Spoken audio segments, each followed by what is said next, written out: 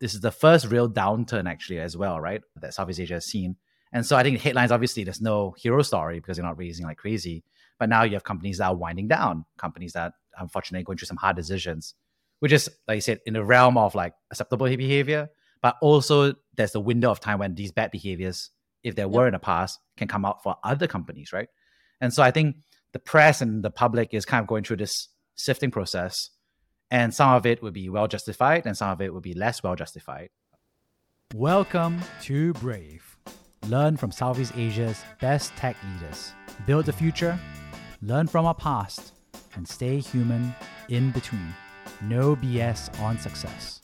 I'm Jeremy Au, venture capitalist, serial founder, Harvard MBA, sci-fi nerd, and dad of 2 daughters. Join our movement of over 12,000 members for transcripts, analysis, and community at www.bravesea.com.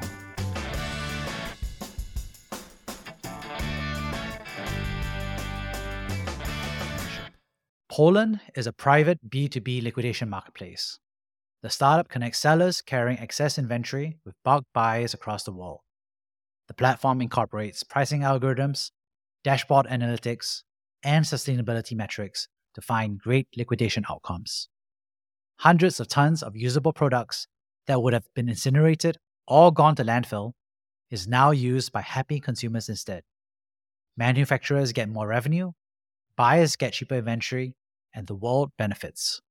Learn more at www.poland.tech. Good morning, Shiyan. Good morning. Up and at 'em. Yeah. So here you are drinking your big cup of coffee that we got to have to start the day. You know, I think one thing that we started to see recently was just chatting a little bit about is like all these stories about people leadership going wrong, right? I think in the news, in the press, we're hearing stories about hits a product running away with cash, right? We hear stories about low morale, right? We talk about people being laid off. We hear stories about kind of like information being leaked. So a lot of it has to do with like, I think the concept of people leadership, organizational design, personal growth of the founders, right? And the company growth and why it's not seeming to work out the same way, right? So want to kind of like take that topic and let's run with it. Sure. I mean, I think let's maybe like start with a few baseline, or I'll start with some baseline beliefs maybe, which is one, every startup is a shit show. Okay. Just everyone is their own flavor of shit show. Okay. So you kind of have to like be at the shit show you are happy to be at, but there is no perfect situation. It is the nature of startups that you are growing quickly. A lot of things are getting built as the plane is flying. And so things will be messy. And then I think there's sort of like mess you can recover from. And then there's like mess that will speed your demise. Right. So there's like different kinds of mess. Different kinds of mess. And so I got to ask you, right, before we go into our beliefs that will be perfect coming from a textbook about how to do things better, what are some examples of messes that you've seen? Those that were kind of like irresolvable and those that were less resolvable. I'll throw one in real quick. Sure. Co-founder conflict, right? When mommy and daddy ain't so happy, it can be very disruptive to the whole organization because they go into camps, they fight each other, and then often there's co-founder conflict or one co-founder leaves, right? And then there's turnover. So there's a common mess and it could be recoverable in the right situation. It could not be recoverable in many situations, right? So that's one. How about you? Yeah, so I think that's probably number one most common one. I think another one is similar but different, which is like you have different people believing different things about how your roadmap should be prioritized. So there's like legacy product versus new products. Double down in core market versus launch new markets, right? So it's like a variant of these things because they're basically all fights over capital allocation. How do we spend our money? How do we allocate our people's time? And if they feel like they can't get a reason from on high and people kind of try to make their own decisions, own resource allocation decisions at their level, then you get a lot of half people running in one direction, half people running in the other direction, and no one's really like running forward. So I think that's like another one. I think risk and compliance, where it's like, let's say you're doing something that is regulated, there's a compliance function, and or initially there's no compliance function, and then people kind of like do whatever. And then as the business grows, you're like, oh, maybe we should have a compliance function.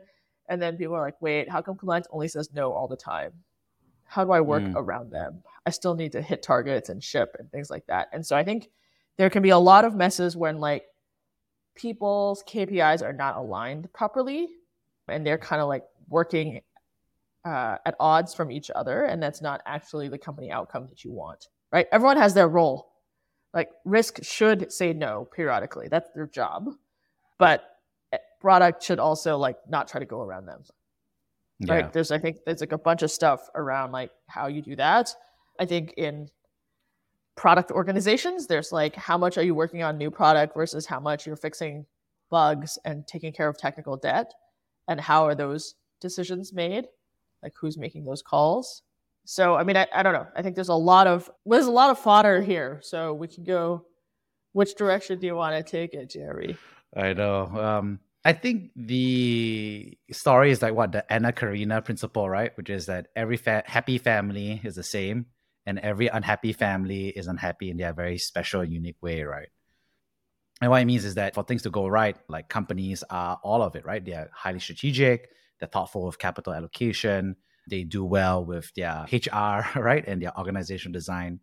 And then when it comes to like things falling apart, it's often like both a symptom, but also a cause of those things, right? You know, they kind of like feed each other, and then things go sideways, right? So people always emerge as a critical, I don't know, comorbidity factor, right? For a startup failure. When I hear those stories, right, I'm just like, and I think the names I think of, right? I mean, I think a good example would be like, you know, Zenefits, right? Had the issue, right, around agents that they were like skipping and not being compliant with local state regulation in terms of getting their broker's license. That was one. I think it was also a period in the US. I think there was a lot of articles coming out, right? I think it was about 5 years ago about like employee behaviors, right? Like partying too hard, they're not drug usage. I mean, the articles obviously had headlines, right? And actually one of my startup role models that I actually really respected was actually left, right? Or resigned, right? Well, I don't know what the story is, right?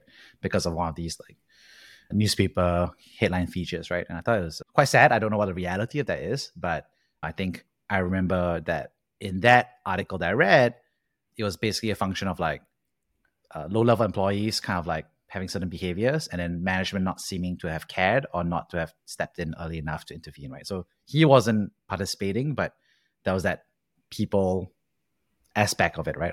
Of the headline that. So yeah, I mean, I think let's distinguish between like bad behavior and what you're responsible for, and like standard startup churn.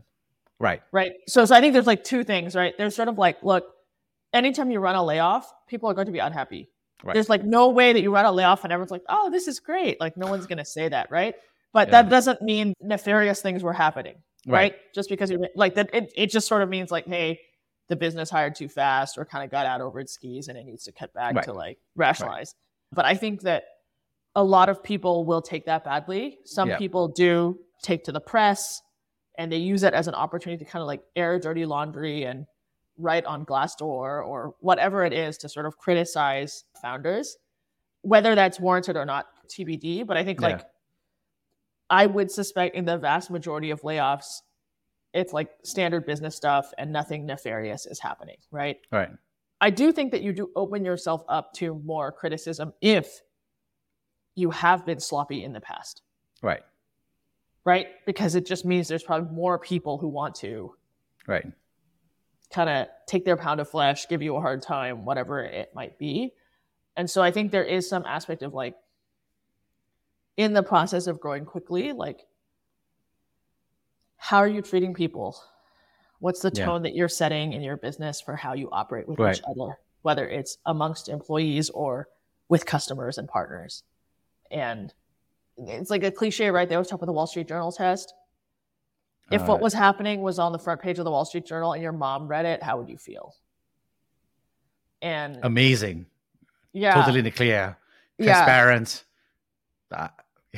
Right? But if you that's what you want, right? Yeah, that's what you want, right? But if you're like, I kind of don't really want my mom to read that, then it's kind of a clue that maybe there's something you need to go fix. And so I think that's like, it's like a pretty useful kind of like bright line to think about.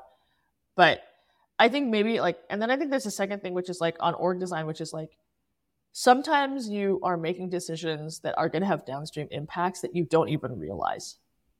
Whether it is how you define someone's job scope or didn't define it, as the case may be, and what reporting relationships mean for communication channels and like what gets prioritized versus what doesn't.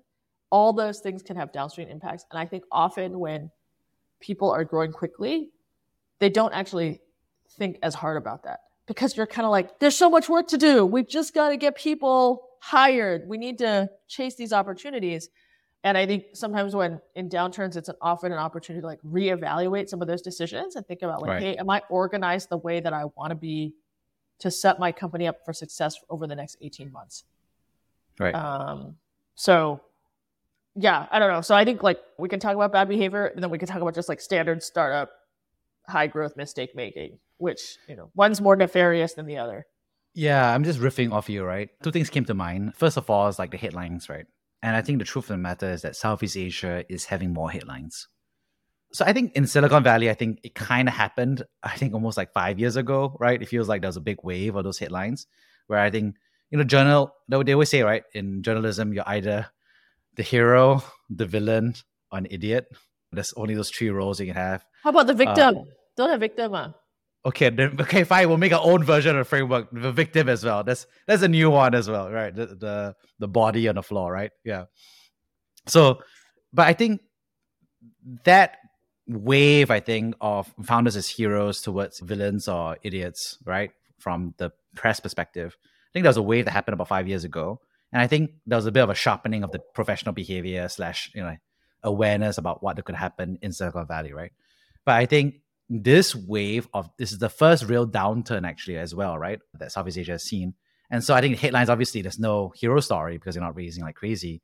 But now you have companies that are winding down, companies that unfortunately going through some hard decisions, which is, like you said, in the realm of like acceptable behavior. But also there's the window of time when these bad behaviors, if there were in the past, can come out for other companies, right? And so I think the press and the public is kind of going through this sifting process. And some of it would be well justified and some of it would be less well justified, I think, in retrospect, in 10 years' time. But now there's this process, right? And so you can say hunting season is on. And now I think for a lot of founders who were previously in the press and only saw them as that, they're suddenly reacting and saying like, oh no, the press can also have that information asymmetry removing. That's one way of saying it, but also kind of like shining a bright light on those previous decisions, right? And so I think this is going to be a big learning point, I think, for a lot of founders, because he's like, like if your Instagram is always of you jet setting all the time, right? I'm just saying every week, right, to a new location. Yeah, when times are good, that's great behavior. Not great behavior. It's acceptable behavior, but and perhaps it's personal behavior as well, which is okay if things are going well. Maybe it's all above board, but it can look really bad when you're laying people off and then you're still traveling, for example, right? Then you're still taking those photos. Those are all. It's bad for employee morale as well. But I think there's this aspect, I think, that there's a bright light that's now happening. These headlines, all the headlines are coming out now. Yeah. Well, I think people are more disgruntled. People want to have their stories out there, right? So yeah, it's understandable, right? If you're unhappy, you want people to hear you and you want people to be in your corner, right? Yeah, I think that's fair. I think in the boom times, there's a lot less scrutiny, right? Yeah. And so as things get harder and people start shutting down or laying off, then a lot more questions get asked. And I think that's appropriate. And, I think it always reminds me of this article I read, right? It's like Theranos obviously was a big screw up, fraud. Elizabeth Holmes kind of like poisoned the well for so many biotech female founders in terms of personal reputation. And, I would walk around and say, oh, there's a biotech founder I invested in. She's a woman. And people are like, oh, haha, Elizabeth Holmes. And I'm like, yo, that's kind of rude, right? But yeah, also because there's actually on an absolute number basis way more men who are frauds, but we don't say all men are frauds, do we now? Yeah, exactly. I don't say, oh, I have a male biotech founder. You're like, oh, ho, ABC, right? Anyway. Martin Shkreli or whatever. Yeah, I know, exactly, right? But what was interesting was that there was also articles, for example, about Moderna, right? And Moderna, who invented basically the COVID vaccine, was seen as the next Theranos, right? So there was a legit article that it was like, oh, insiders and former employees talk about how the culture is very secretive and the experiments and results are not, and they have to do a pivot, and this could be the next Theranos, right? And of course, that company turns out to save the world for those in the world who are okay with vaccines. You've destroyed the world if you're anti-vax. But the point I'm trying to say here is like, there's this aspect of the headlines, right? And I think you have to be awareness that if you're a founder, you're a public figure, you are in the public eye, right? You're not, if you start succeeding, you're not, I don't know, the stuff that you can do, right? And once you're in the public eye, it's not only impropriety, right? But it's also the perception that's impropriety, right? Yeah, is it okay that Clarence Thomas has a billionaire friend that takes him on fancy vacations to people who are paying for his adopted son's tuition to the tune of hundreds of thousands of dollars? I don't know. Maybe you don't have to report it, but it sure looks weird. Yeah, I think the headlines are not happy or positive about this for sure. And I think that actually brings me to something else that you said, which is like they're going through these really tough situations that are really going to happen. And one thing it reminded me about is just like, it's kind of unfair as well, right? Because a lot of these founders are first-time founders, right? They don't have a lot of professional experience. They may not necessarily have managerial experience. But it feels unfair in some ways because we're asking them to grow like crazy, I'm just saying like that, right? And then they have to grow as a manager simultaneously, as well as figuring out the business. So it's like, is it really a surprise, for example, to some extent, like when FTX is a good example, right?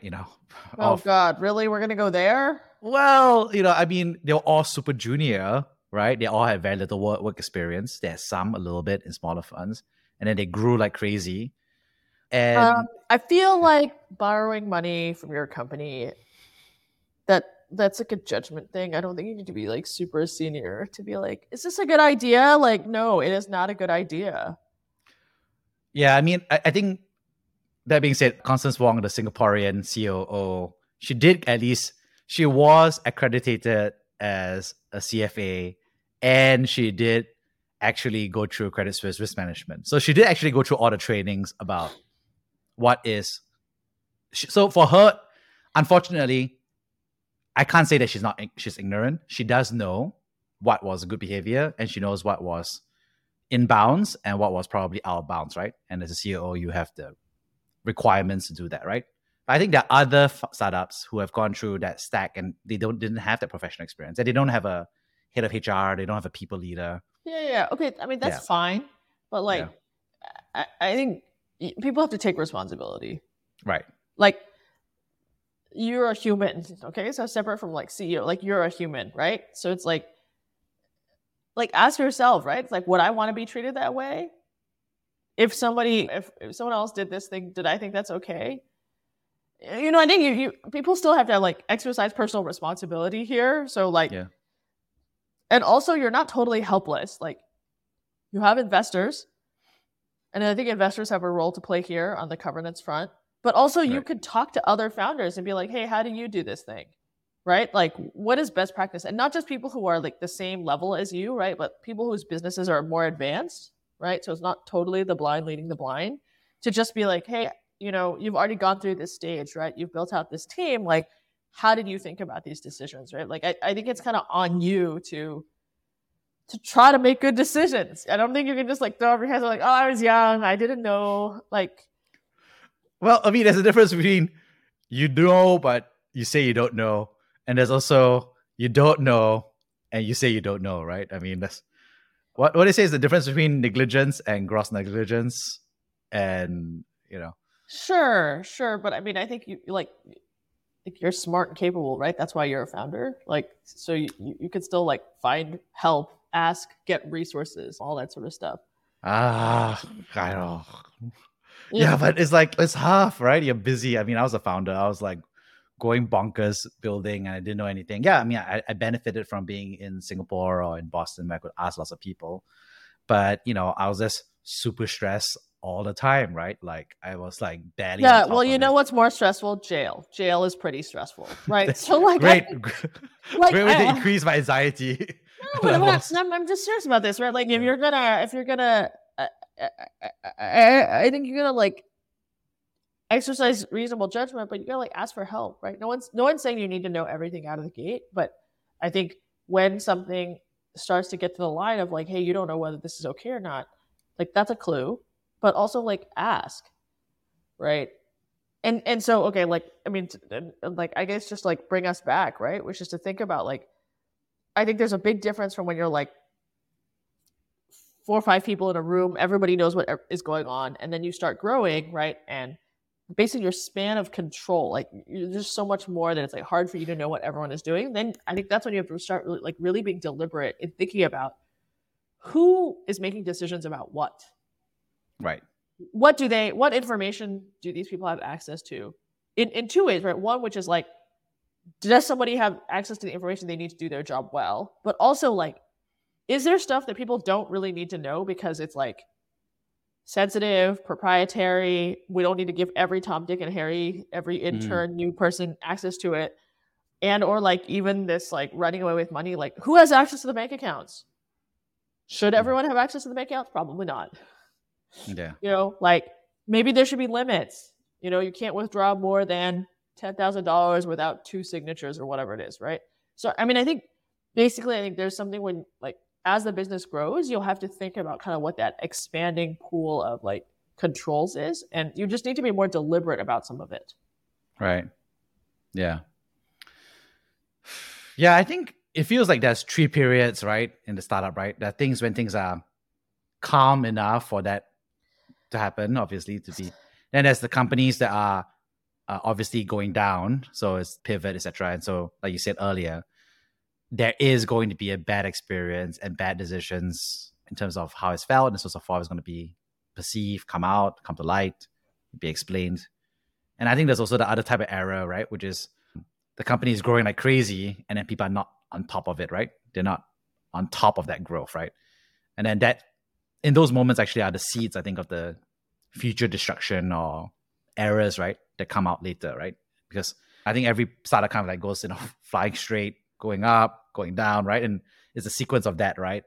And so I think there's a bunch of, I don't know, what do you call it? Equanimity, right? There's a lot of like good times you got to be at peace, at bad times you got to be at peace. But I think there's this level of like people leadership they're talking about, right? Which is these fundamental questions that have to be answered at all of those 3 stages, which is, I think, hard, honestly. I think I found it hard when I was a founder, right? To stay on top of everything. It is, and it's not as if my VCs were much help. I mean, some of them were, but some not as much. Yeah. Ouch. Yeah. And also they can't help, right? They can give you advice, right? What I mean by that is like some VCs were more helpful because they were really in the trenches and they could really get into granular of the decisions. And some VCs were less helpful because they couldn't get granular at all, right? So it was all like platitudes, right? In that sense, right? So I don't know. I think you mentioned a book, right? Hard Things About Hard Things as a pretty good book. You want to talk about that? I mean, I think it's not a new book, but I think it has a very real take on the hard things that happen, and like at a very like tactical level, like titles. Yeah. Should you give people like, how do you feel about title inflation? And in the beginning, you're just like, yeah, sure, have whatever title you want, right? Because it's like a title is free to give away. But then that is also a mess that has to be cleaned up later. Yeah. Because then it's like, well, what does it mean? Yeah. In an organization to have a title if you just kind of gave them away? And what is your philosophy as an organization on how you feel about titles and what they represent? So if you haven't read it yet, I would read it. I think it's a good one for the canon. And I think on the org design stuff, there's a section that talks about like, hey, first of all, no design is perfect. Every design is trading off something for another thing. Why do startups reorg all the time? Because your business is growing really quickly, and the thing that you were optimizing for in phase 1 is not necessarily the thing you're optimizing for in phase 2. And so you have to reorg the people to address phase 2, right? But what is also true is human beings hate change. Like, it's very disorienting for them, right? And so it's like when you reorg people, then everyone's like, what's happening? Like, oh, first I was on this team, but now I'm on this team. I reporting to this person. Like, and it creates like a lot of anxiety, right? Because then you're just like, oh, well, we're saying we're reorging because our priorities are shifting. Like, does that mean I'm not important anymore? Yeah. And that has its own cycle of like emotional upset that happens. And so I think at the end of the day, we're in a people business, and like having some recognition or empathy that whatever org changes you make are going to drive these feelings is sort of one way to like get ahead of it. Yeah. That reminds me about some of the unique Southeast Asian challenges as well, right? I think one of it is just like there's a lot more people, I think, at every stage, right? Per reorg, per round in Southeast Asia compared to the US. And what I mean by that is like, I think what we've seen, I think, is that, for example, if you receive a $10 million round in the US versus in Southeast Asia, the number of people that you actually end up hiring with $10 million is much higher in Southeast Asia because the cost of labor is lower, right? And so you have this interesting dynamic where Southeast Asian companies are going through those reorgs you mentioned, those change, but they're like 2 or 3 times larger, right? Instead of a 20-man team, it becomes like a 40-man or 60-man team is going through that reorg, which is order of magnitude harder. And then there's also different clusters or in different countries with different cultures, right? For example, the engineering team may be in Vietnam, right? You may have a cluster in the Philippines. And then thirdly, of course, is that everybody's not in the same place, right? So it's just remote or hybrid or whatever you want to call it. So I think there's I don't know, it just feels like there's a unique Southeast Asian, I don't know, difficulty multiplier sometimes for these reorgs. Yeah. Yeah, I think the geo one is definitely real, right? Which Yeah. is like, how do you communicate and do things when people are like all over the place? It is interesting on the number thing. Like, Yeah. should Southeast Asian companies have this many employees? Like, just because they're cheaper doesn't mean like you should necessarily hire more people. Mm. And I wonder sometimes if that is actually a crutch. That because people are cheaper, the tendency is to throw bodies at the problem rather than actually trying to use software to automate something, which would give you more operating leverage later.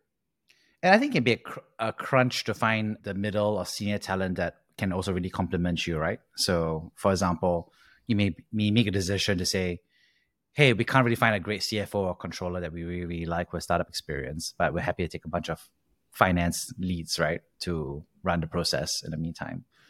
I think there's a common trade-off I think I see a lot of startups kind of make because the cost disparity, but also the fact that they can't find that person easily in specialized domains means that, I don't know, they end up choosing one way, which is not wrong. If you ask me, like, you put my hand on my heart, I'll be like, is it wrong? I'll be like, no, I think it makes sense. I mean, you got to solve accounting and basic control, so you might as well hire now.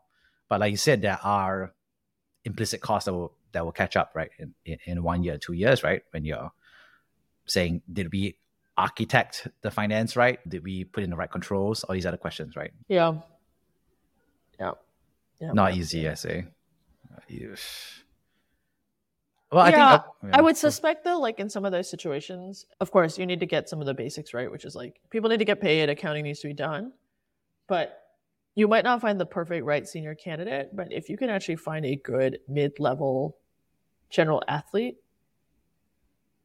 that might be better. Yeah. At least apply some strong analytical thinking to the problem before things get really out of hand. Yeah, and that's the tricky part, right? You have the cash burn, and you're like, this person is being paid 5 times the other person. It's worth 5 people in terms of cost arbitrage. Is this worth it? I think it can be a hard decision to make. Yeah. Yeah, not easy. I mean, I think one thing I've heard, for example, is like in some countries, for example, that are more hierarchical. I think we had a previous episode in where Robert Huynh shares about Vietnam. As a Vietnamese American, he found that in Vietnam, skip levels are pretty uncommon. So there's a practice where the CEO, for example, doesn't talk to their subordinate, but to the subordinate, right? So skip level. And that's an uncommon behavior. More common, I would say, in Singapore and US, for example, because of that global practice. But it's a way, of course, for the CEO to get a view of the front line, right? To embed and understand what's really going on. Real talk, like, hey, buddy, let's have a real conversation. I'm totally not going to tell your boss about what we're talking about, but tell me what you feel about the business. Yeah, there's easier ways to. I mean, there's other ways to do that. I mean, yeah, but the concept of skip level is basically to avoid that management filter for good or for bad, right? That happens in the middle and kind of get the real, I don't know, front line, right? I used to play basketball with our IM team, Hmm. And that was actually a great way to meet new employees and Ah. talk to them. Yeah, talk about casually. Yeah. So okay, so there's a more informal way of doing it. So yeah, that's a Yeah. good way actually. Yeah. Yeah, you're just hanging out. You're playing basketball. They make fun of you because you're old and slow. And That's part of the fun. Phil's It's like, yes, camaraderie. it was all of my evil plan to understand the real reality is to pretend to be old and bad at basketball. I'm actually really good and young at No, no, basketball. no, no, no, no. It was terrible. So it was a co-ed basketball league. It was like a lot of Yeah, yeah. startups had teams, and the rule was like you had to like have at least 2 women. Yeah, And yeah. so in the beginning, it was like we had a really small team, right? So it was like me and this other lady. Yeah, And then yeah. even when we were 400 people, I was still getting roped into play. And I was like, there are way more women who work at the company right now. Like, how is it that I'm still like, oh, if you don't come, we have to forfeit the game, right? It was like kind of ridiculous. But we Because you're the best player, yeah. That's what they're saying. No. I think everyone's just like, oh, why would I go out after work and play basketball? But I mean, it was fun for me. But Yeah. we had this guy. It was so funny. My colleague. He was like, oh, I played basketball at Caltech. Which, if like Caltech is not exactly known for their athletic prowess, right? They're known for being super brainy, but he's like, oh yeah, I played basketball at Caltech. And I was like, oh, you should come play with our team. And he's like, okay. He gets out. He's on the court for like maybe 45 seconds, blows his ACL. No. Yeah. And I felt like super bad, right? Because I was like, oh, you should come play with us. He's like crutching around the office for like the next 2 months, right? His wife is pissed. Like, I'm just like, oh. So now, then I was like, after that, I was like, everyone stretch first. Don't just run onto the court and start running around. Yeah. That's the problem of everybody in the middle age. Is like they play as if they were in university, but their body's already starting to have that. I mean, he was a varsity player. He told me he played at Caltech. I know, but we're getting old. Yeah. So, I think talk about, I think one thing is, I think actually there is, I think from my perspective, a lack of great people leaders in startups. I feel like in Southeast Asia. That's my perspective. I think there are great recruiters. I think there are a lot of people who are pretty solid, I think, at processes, obviously payroll, compliance, and so forth. But I don't feel like there's that, I don't know, that community of great startup people leaders who have gone through 1, 2, 3, because it's not about processes of recruiting, right? It's more like, you can say processes, compliance, and culture, let's just say. But it's really about the fact that it's a high growth. It can go up, it can go down, it can go sideways, right? And for performance, right? Rather than stability, right? So I think that's that aspect, I think, that I haven't met personally as many great, I think, startup veterans, people leaders in Southeast Asia. Yeah. I was in a conversation earlier this week with a bunch of foes, sort of mid to late stage companies in the region. And we were chatting with a couple of US CFOs who had taken companies public. Right. And so something that struck me was they were talking about the difference, first, like how to build up the function on the path to IPO, but also how did their responsibilities shift over that period of time? Right. The difference between private company and public company CFO. And one thing that stuck with me was one chap, very senior, very successful. He said, look, you just have to realize that once you go public, a third of your time will be gone. You'll be on the road talking to investors, being at conferences, preparing all this sort of stuff. So like you're not going to have time for all that internal. So you need to build up your team to get to that level. And he broke down his responsibilities and like he's like, I actually have 3 jobs, right? So one is like, what is my role as a member of the senior management team? Okay, as a leader of this company. What is my role as a leader of a function? Right. So finance to the entire org, right? Like how does the entire org view finance and like what this team is doing? And then what is my role as like a people manager? Right. In charge of like the literal people, right? Right. And he's like, basically, he's like, I just leaned more into that first role, my role as a leader of this company. Right. Which I think to your point, Jeremy, you don't see as many of those. You see more functional leaders, but not necessarily company level leaders and being able to like be strategic and talk about that. Or they don't necessarily even see it as their role. They see their role as delivering the functional work. Right. And then that first one, the people management stuff, like I think a lot of people don't actually spend much time thinking about that at all. They think of their people as resources or widgets Yeah. rather than something that you kind of have a responsibility in developing over time. Right. Yeah, and I think that's true. And it's hard to tell who these people are, right? I mean, it's non-obvious, frankly, to me, even today. It's like, who are the best people leaders in Southeast Asia? Well, if you do know, feel free to give us a shout out, I guess, and let us know. Because I'm so curious, like, who are the best like head of people, right, in Southeast Asia? I don't. It's hard to tell who are the best startup CFOs who actually know what to do, right? Not easy.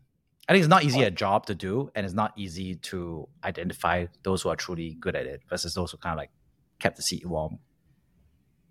Oh well, that's very harsh.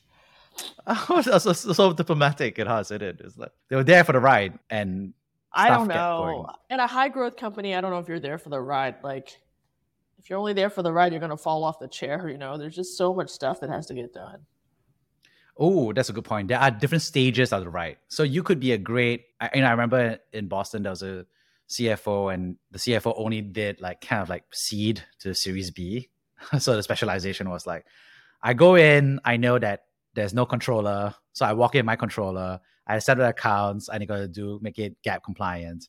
So it's like he's got the whole playbook, right? Then step number 2 is I'm going to work on a board package, make sure it's super done, all the charts are there, make sure the VCs are happy. And then 3 is lay out the fundraising plan and the targets. And it was like playbook, right? And Series B, peace out. I'm done. I did my 4 years, hopefully. And I'm going to go back to another seed company, right? And it was a fractional approach, but also I think self-awareness. It was like, oh, I like this madness and I like structuring Yeah, it. And then and I being don't a like public being company CFO is totally different, right? totally different type of person, right? Yeah, Yeah. 100%. So I think that applies for people leadership as well, right? In terms of like, head of people, like there are people who are really good at early stage, and then some people are much better for the later stage, for example, right?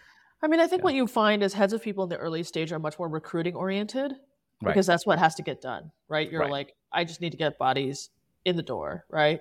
And then I think later when the company has more maturity, then you'll find people more who are like retention, development, and then there's sort of the attendant subspecialties there, right? Leadership and development, compensation, like HR, there's a lot of just like legal stuff you have to get through.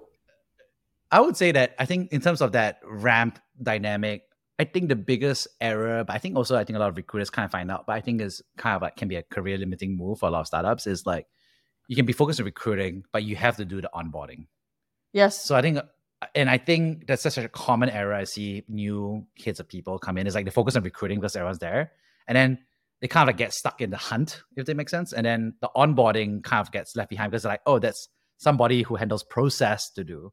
But the problem is that from a candidate perspective, they have a relationship with you as the head of recruiting in that sense. And so from onboarding, they still want you, right, from a relationship before they kind of go there. And also, I think the first 3 months are really the highest likelihood of the person churning out, the person failing to hit the performance requirements, the person just saying, hey, I moved to this new role, new company, and my spouse and kids don't like it for some reason, and it doesn't work for me, right? So they kind of like head back to their old job or somewhere else, right? And I think that's such a critical period. I think, so, I mean, you have to think about like candidate experience all the way through to first 90 days on the job, right? So like the way that you think about your customer and product experience, right? That's a candidate experience. And what does that funnel and process feel like? And how do you ensure like success? Because you spend a lot of money to recruit someone. And so if you don't invest in onboarding and they don't kind of hit the ground running, then you've wasted a ton of money and time. So totally agree on the importance of onboarding often being kind of overlooked here. Yeah, and everybody's unhappy. But so I think a lot of heads of people kind of course correct pretty fast once that happens. But I think it's something to know before coming in, right? And I think it's something for founders to also make sure that their recruiters are really focused on, I would say, when they bring them in. Let's talk a little bit for the last few moments here is like what resources would you recommend to founders to get better people leadership, and organizational design? Ooh. There's a very small, thin book called 5 Dysfunctions of a Team that I think is great.